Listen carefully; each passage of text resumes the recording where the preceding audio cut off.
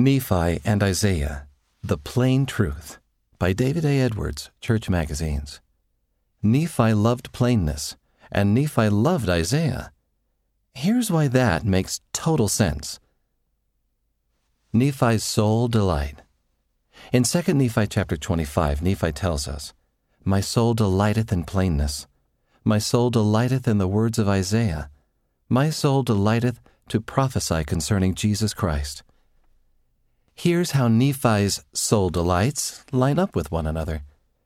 Nephi knew that the words of Isaiah are not plain unto everyone, especially those unfamiliar with their context, like culture and geography.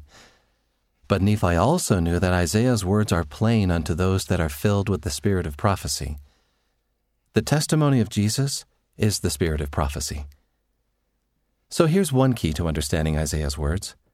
If you have a testimony of Heavenly Father's plan and the Savior's role as Redeemer and promised Messiah, you can understand them better than you otherwise would.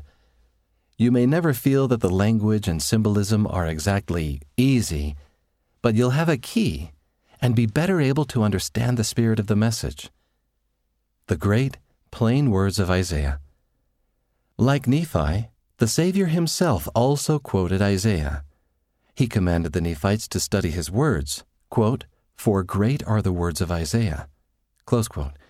The Savior also explained why Isaiah's words are great.